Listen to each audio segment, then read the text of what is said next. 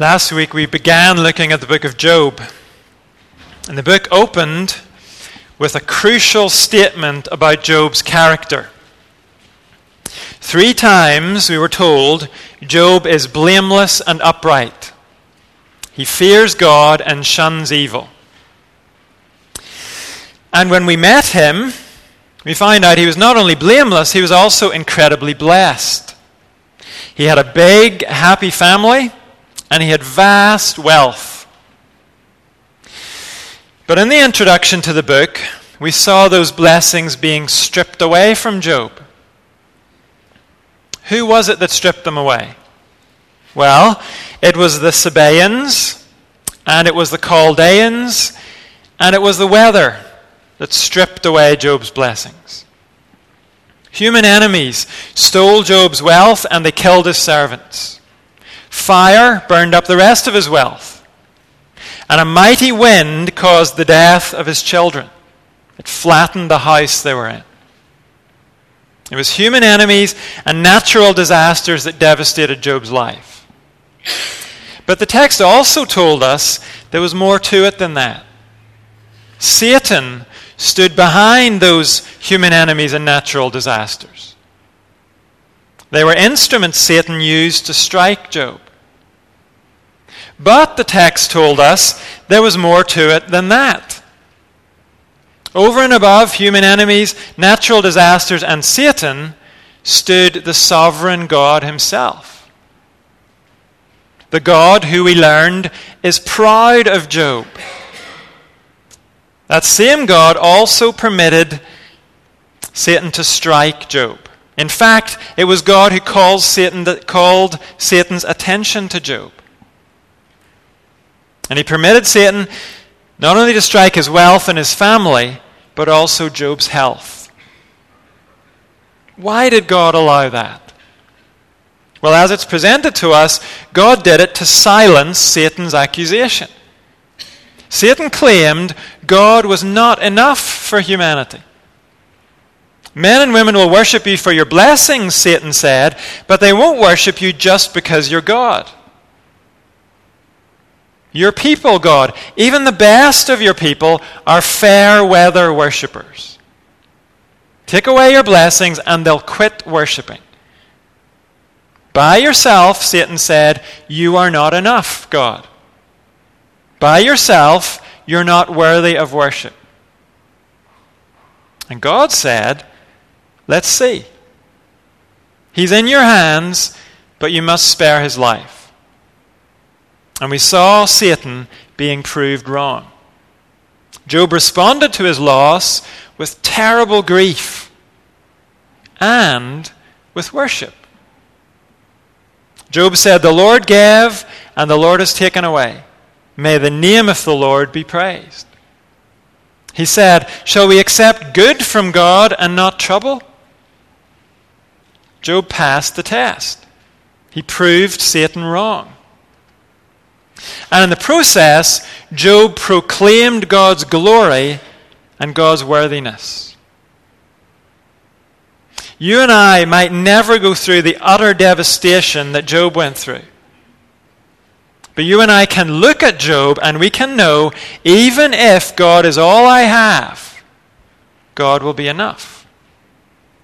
Even if all his material and physical blessings are taken away, I will still be blessed because I will still have God himself. Job passed the test. But Job didn't know there was a test. You and I were shown what went on in heaven. Job was not. When it comes to God's purposes in his life, Job is in the dark. He has no idea what he has achieved with his simple faithfulness. He has no idea that by continuing to worship, he was displaying God's glory to all of heaven and to Satan and to you and me. Job has no idea God will use his faithfulness to speak to suffering believers all around the world for generation after generation, right until Christ returns. Job knows none of that. And so, Job has no satisfaction in a job well done. He has no sense of victory over Satan the accuser. What Job is experiencing is deep, deep pain. Physical pain from his broken body, but probably even more than that, emotional pain from his devastating loss. He is bankrupt and bereaved. When we first met Job, he was the greatest man among all the people of the East. But we left him sitting in the ashes with nothing but a broken pot to scrape his sores with. Job has worshipped God in his trouble and his pain. But do you think Job is floating above his trouble and pain? Do you think he's sitting there on the ash heap singing a little chorus to himself? I've got the joy, joy, joy, joy down in my heart. Well, let's see. We're going to pick up at chapter 2, verse 11, and we're going to read through to the end of chapter 3. If you're using the Church Bible, it's page 510, and in the large print Bibles, page 786. Job chapter 2, verse 11. When Job's three friends, Eliphaz the Temanite, Bildad the Shuhite, and Zophar the Naamathite, heard about all the troubles that had come upon him, they set out from their homes and met together by agreement to go and sympathize with him and comfort him. When they saw him from a distance, they could hardly recognize him. They began to weep aloud, and they tore their clothes and sprinkled dust on their heads. Then they sat on the ground with him for 7 days and 7 nights. No one said a word to him, because they saw how great his suffering was. After this, Job opened his mouth and cursed the day of his birth. He said, "May the day of my birth perish, and the night that said, a boy is conceived. That day, may it turn to darkness. May God above not care about it. May no light shine on it. May gloom and utter darkness claim it once more. May a cloud settle over it. May blackness overwhelm it. That night, may thick darkness seize it. May it not be included among the days of the year, nor be entered in any of the months. May that night be barren. May no shout of joy be heard in it. May those who curse days curse that day, those who are ready to rouse Leviathan. May its morning stars become dark. May it wait for daylight in vain and not see the first rays of dawn. For it did not shut the doors of the womb on me to hide trouble from my eyes. Why did I not perish at birth and die as I came from the womb? Why were there knees to receive me and breasts that I might be nursed? For now I would be lying down in peace. I would be asleep and at rest with kings and rulers of the earth, who built for themselves places now lying in ruins, with princes who had gold, who filled their houses with silver. Or why was I not hidden away in the ground like a stillborn child, like an infant who never saw the light of day? There the wicked cease from turmoil, and there the weary are at rest. Captives also enjoy their ease. They no longer hear the slave drivers shout. The small and the great are there, and the slaves are freed from their owners. Why is light given to those in misery, and life to the bitter of soul, to those who long for death that does not come, who search for it more than for hidden treasure, who are filled with gladness and rejoice when they reach the grave? Why is life given to a man whose way is hidden, whom God has hedged in? For sighing has become my daily food. My groans pour out like water. What I feared has come upon me. What I dreaded has happened to me. I have no peace, no quietness. I have no rest, but only turmoil." This is God's word. And this part of God's word records the speech of a man God himself calls blameless and upright. And this blameless and upright man is experiencing deep darkness. But before we get to what Job himself says, we're introduced to three very important characters. And they're introduced in a specific way. We're told in verse 11, these people are friends. Now, no doubt they're friends of one another, but what we're told is they are friends of Job.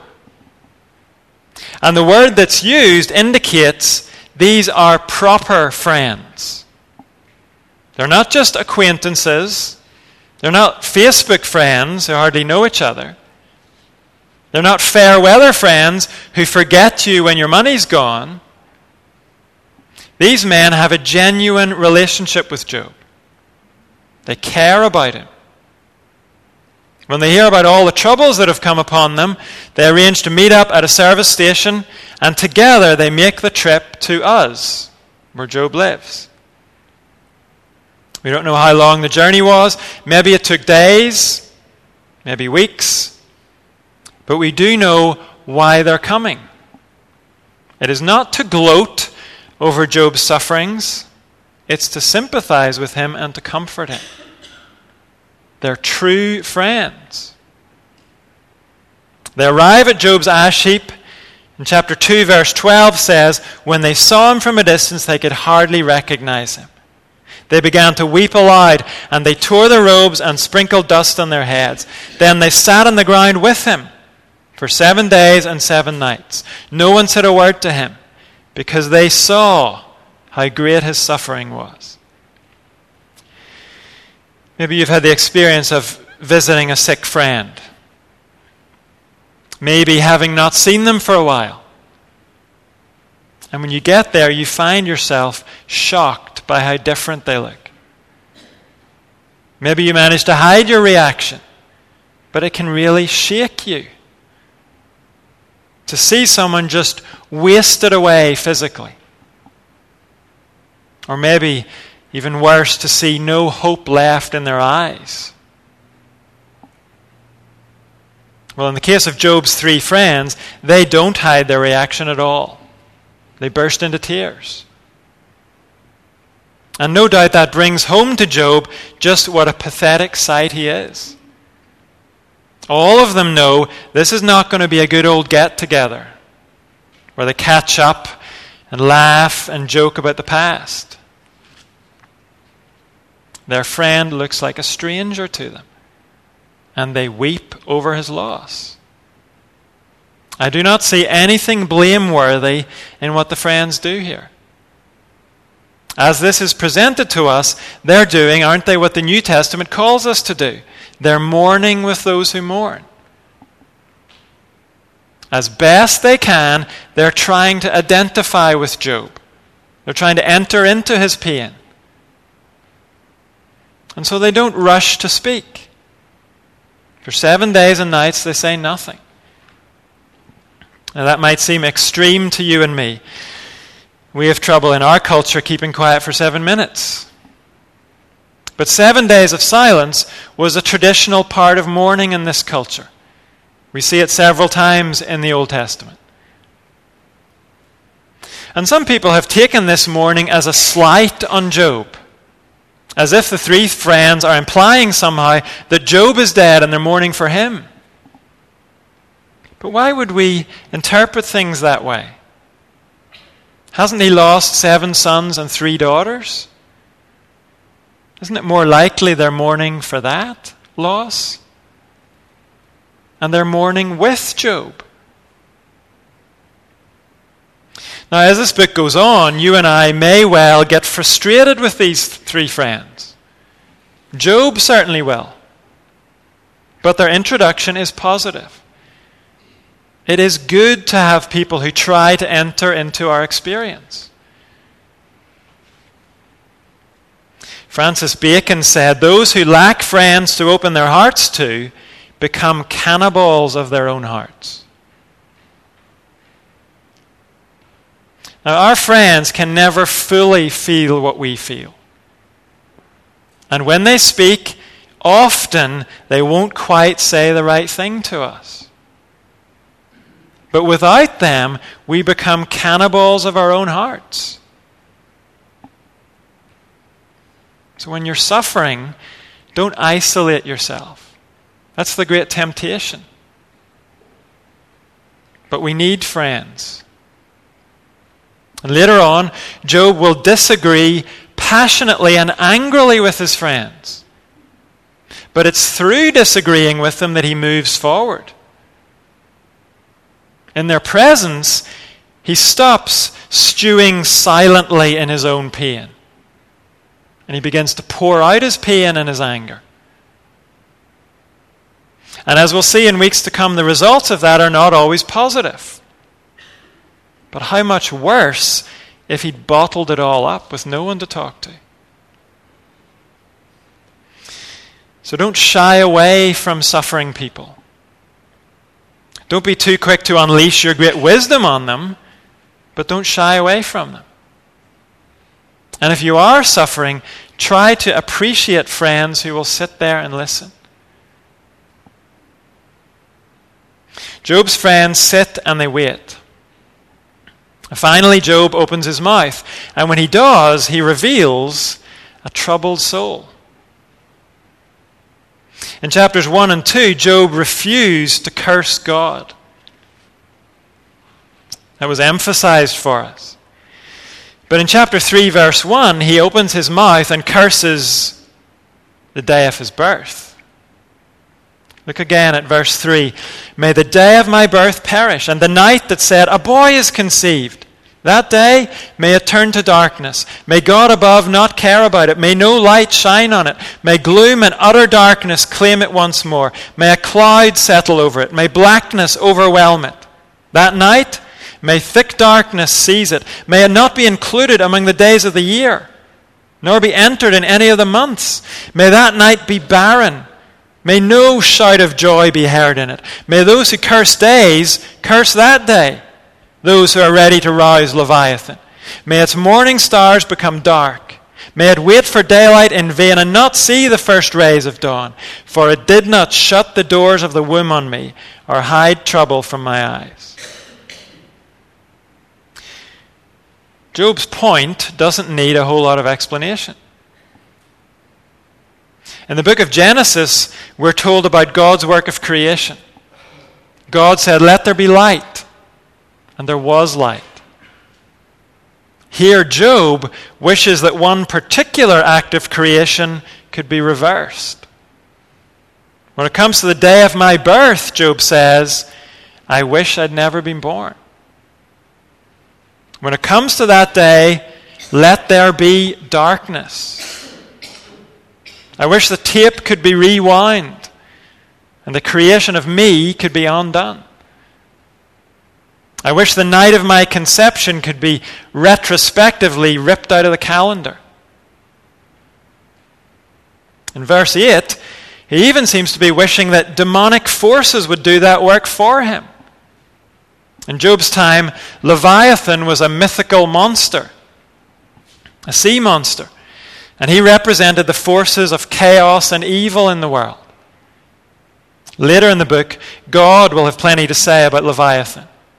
But here, Job seems to be saying, you people who put curses on things, you people who can call up evil forces, I wish you'd have a go on the day of my conception.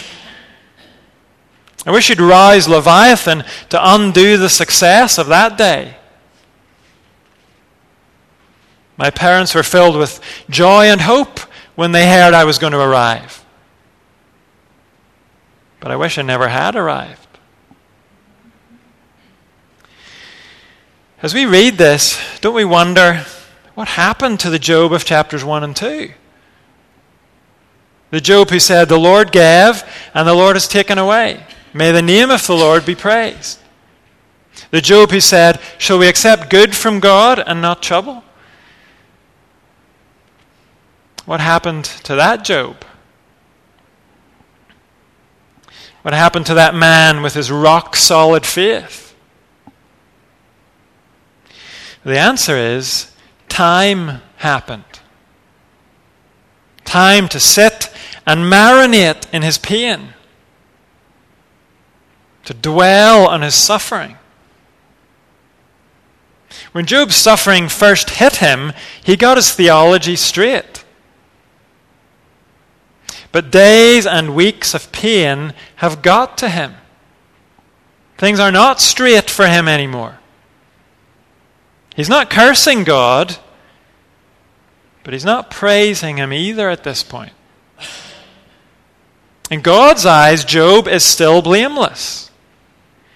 But Job himself feels utterly hopeless. That is what prolonged pain can do to us. Oftentimes, it's not the first shock of suffering that takes us into darkness.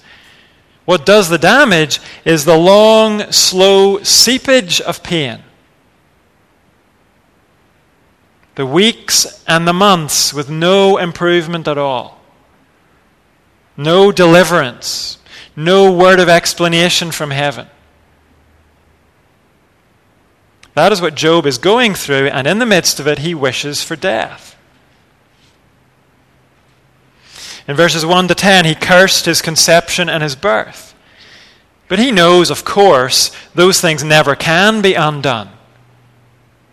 And so he goes on to ask, why are the miserable given more life? Why do people who suffer go on living? It's obvious here, the thought of suicide is not an option in Job's mind. He's not thinking about taking his life. He's asking why God keeps giving him more and more days of life. Why doesn't God let him go out of his misery into the peace and the rest of death? And at this point, Job's thoughts begin to move beyond just his own misery. He begins to think of those who've been oppressed and abused, the captives and the slaves. He says that death is a deliverance for people like that. In death, the rulers of the earth are no better than them anymore. The rich are no longer above them. Death levels the small and the great, he says. And so he says in verse 20, if death would mean rest for those who are suffering, why is light given to those in misery, and life to the bitter of soul, to those who long for death that does not come, who search for it more than for hidden treasure, who are filled with gladness and rejoice when they reach the grave? Why is life given to a man whose way is hidden, whom God has hedged in? For sighing has become my daily food. My groans pour out like water. What I feared has come upon me. What I dreaded has happened to me. Back in chapter 1, Satan accused God of putting a hedge around Job. And Satan's point was that God had protected Job and he'd made Job invulnerable to suffering. But here in verse 23, Job says, God has hedged me in so I can't escape suffering. God has imprisoned me in a miserable life, and he won't let me out. And he says, my way is hidden. I can't see over this hedge around me. I can't see any way forward. Verse 26, I have no peace, no quietness, I have no rest, but only turmoil. These are the words of a man in deep, dark despair. What can we say about this? We've listened to Job. What can we say in response? Well, here are three things. Number one, this can be the experience of a Christian. Maybe some of us find that hard to swallow. Maybe we were under the impression God's people could never sink this low.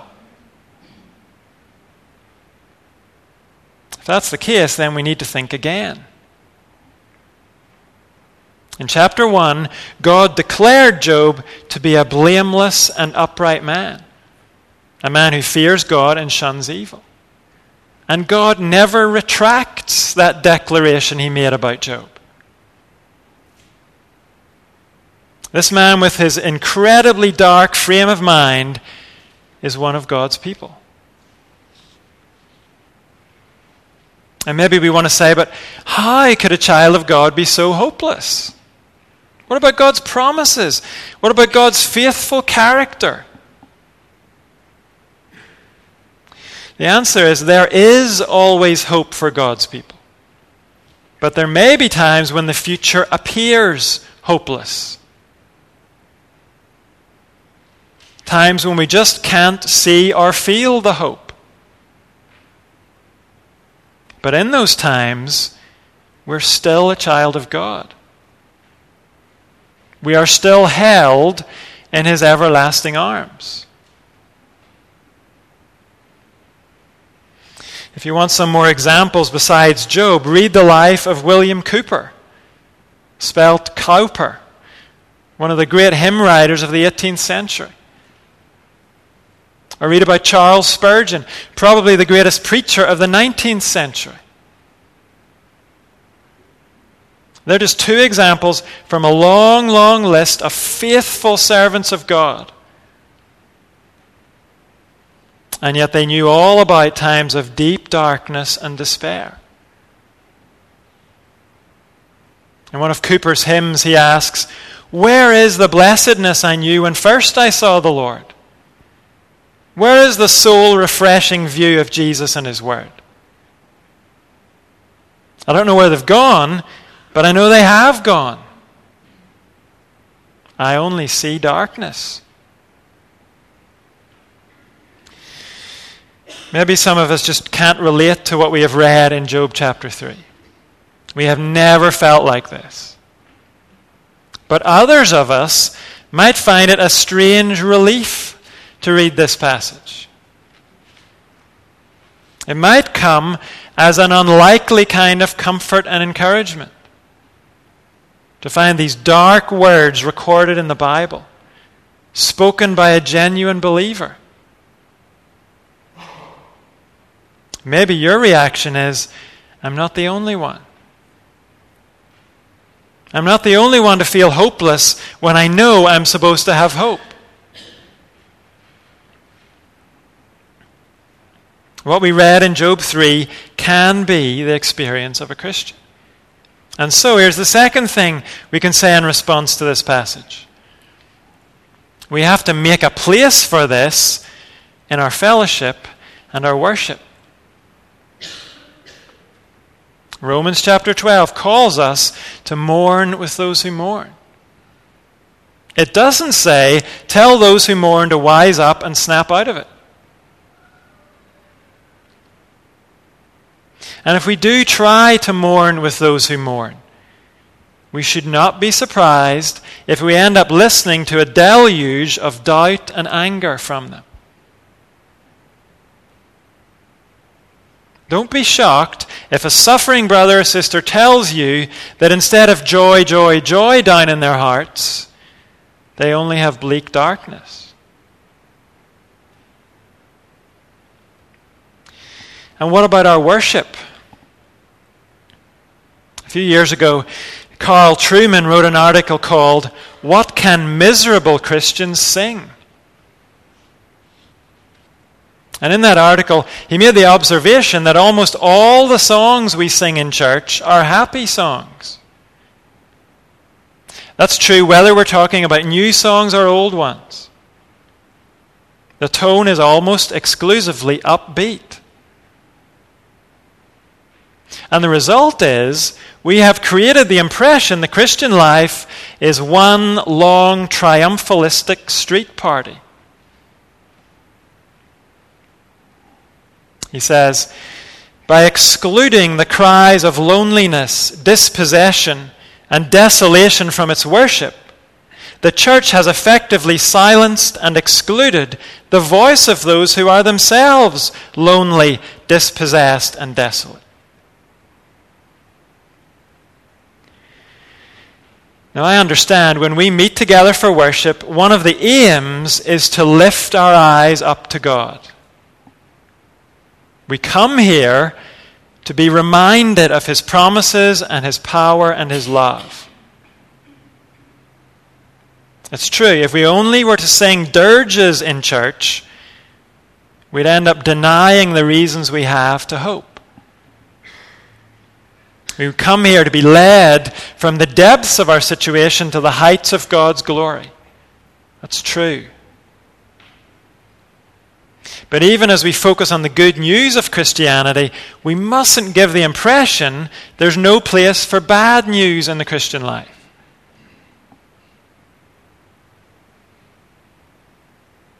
We mustn't make Christians or anybody else think there's no place for anything but happy faces and tapping feet among God's people. The fact is, until we get to the new heaven and earth, miserable Christians need something to sing.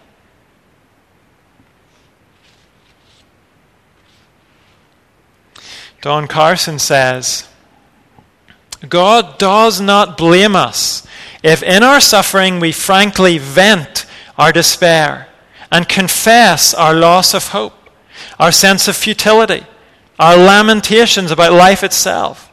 It is far better to be frank about our grief, candid in our despair, honest with our questions, than to suppress them and wear a public front of puffy piety.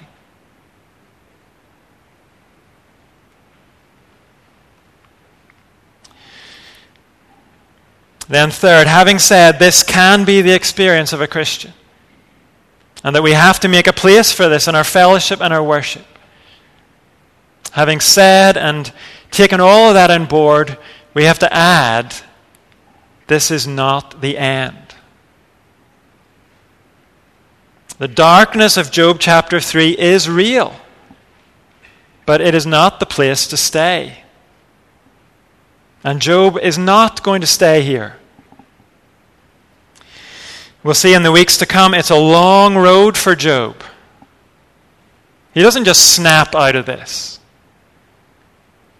But because Job is a child of God, this darkness is not the end. It can't be. Job may feel that things are hopeless, but in reality, they are not. And in the end, God will show that to Job. And even here in chapter 3, there is a hint.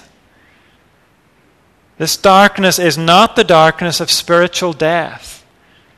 Look again at verse 26.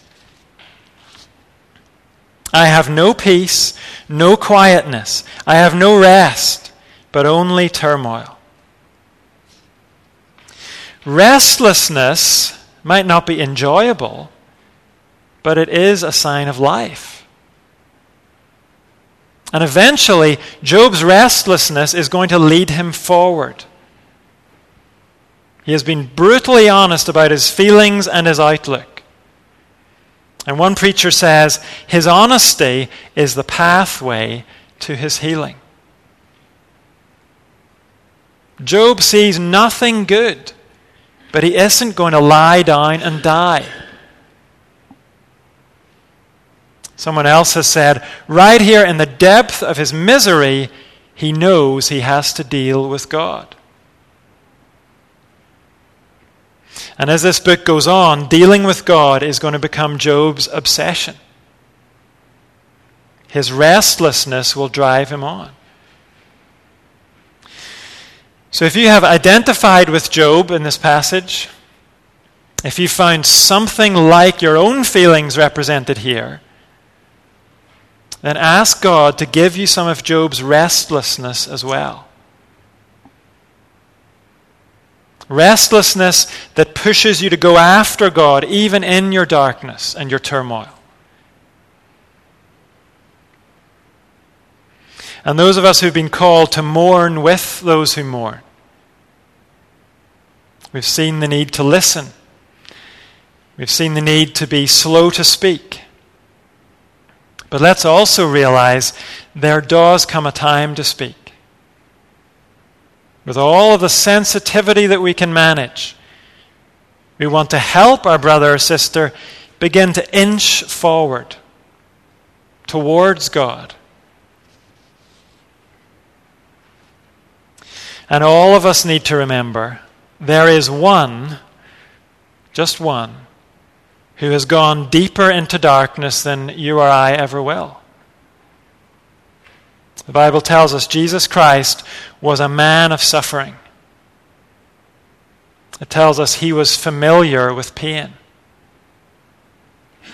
It tells us that on the cross, he was plunged into utter darkness. He cried out, my God, why have you forsaken me?" If you're in darkness, you need not be alone in your darkness. He can walk with you in it. And if you're trying to encourage a brother or sister through darkness, and if you feel helpless to get through to them, be sure that Jesus can get through.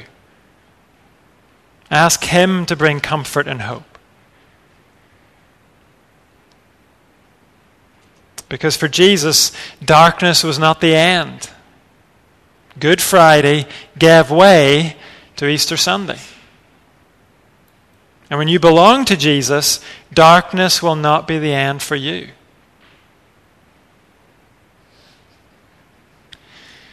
Let's pray.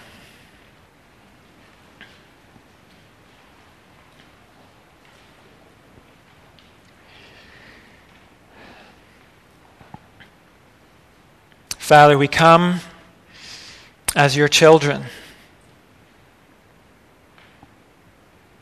Some of us, children of yours, living through times of darkness. Some of us wishing we could help a friend in darkness. We look to your Son. We know he went to the worst possible darkness. And he is able to carry us through darkness. We look to him for peace in the midst of our turmoil. We long for him to give hope to our hopeless brother or sister. Together, we look to you. Amen. We're going to close with a song by William Cowper, who we mentioned earlier. And we said he knew all about darkness. But this song points the way out of darkness for us. God of my life, to you I call. You may not know the words so well, but the tune will be familiar to you.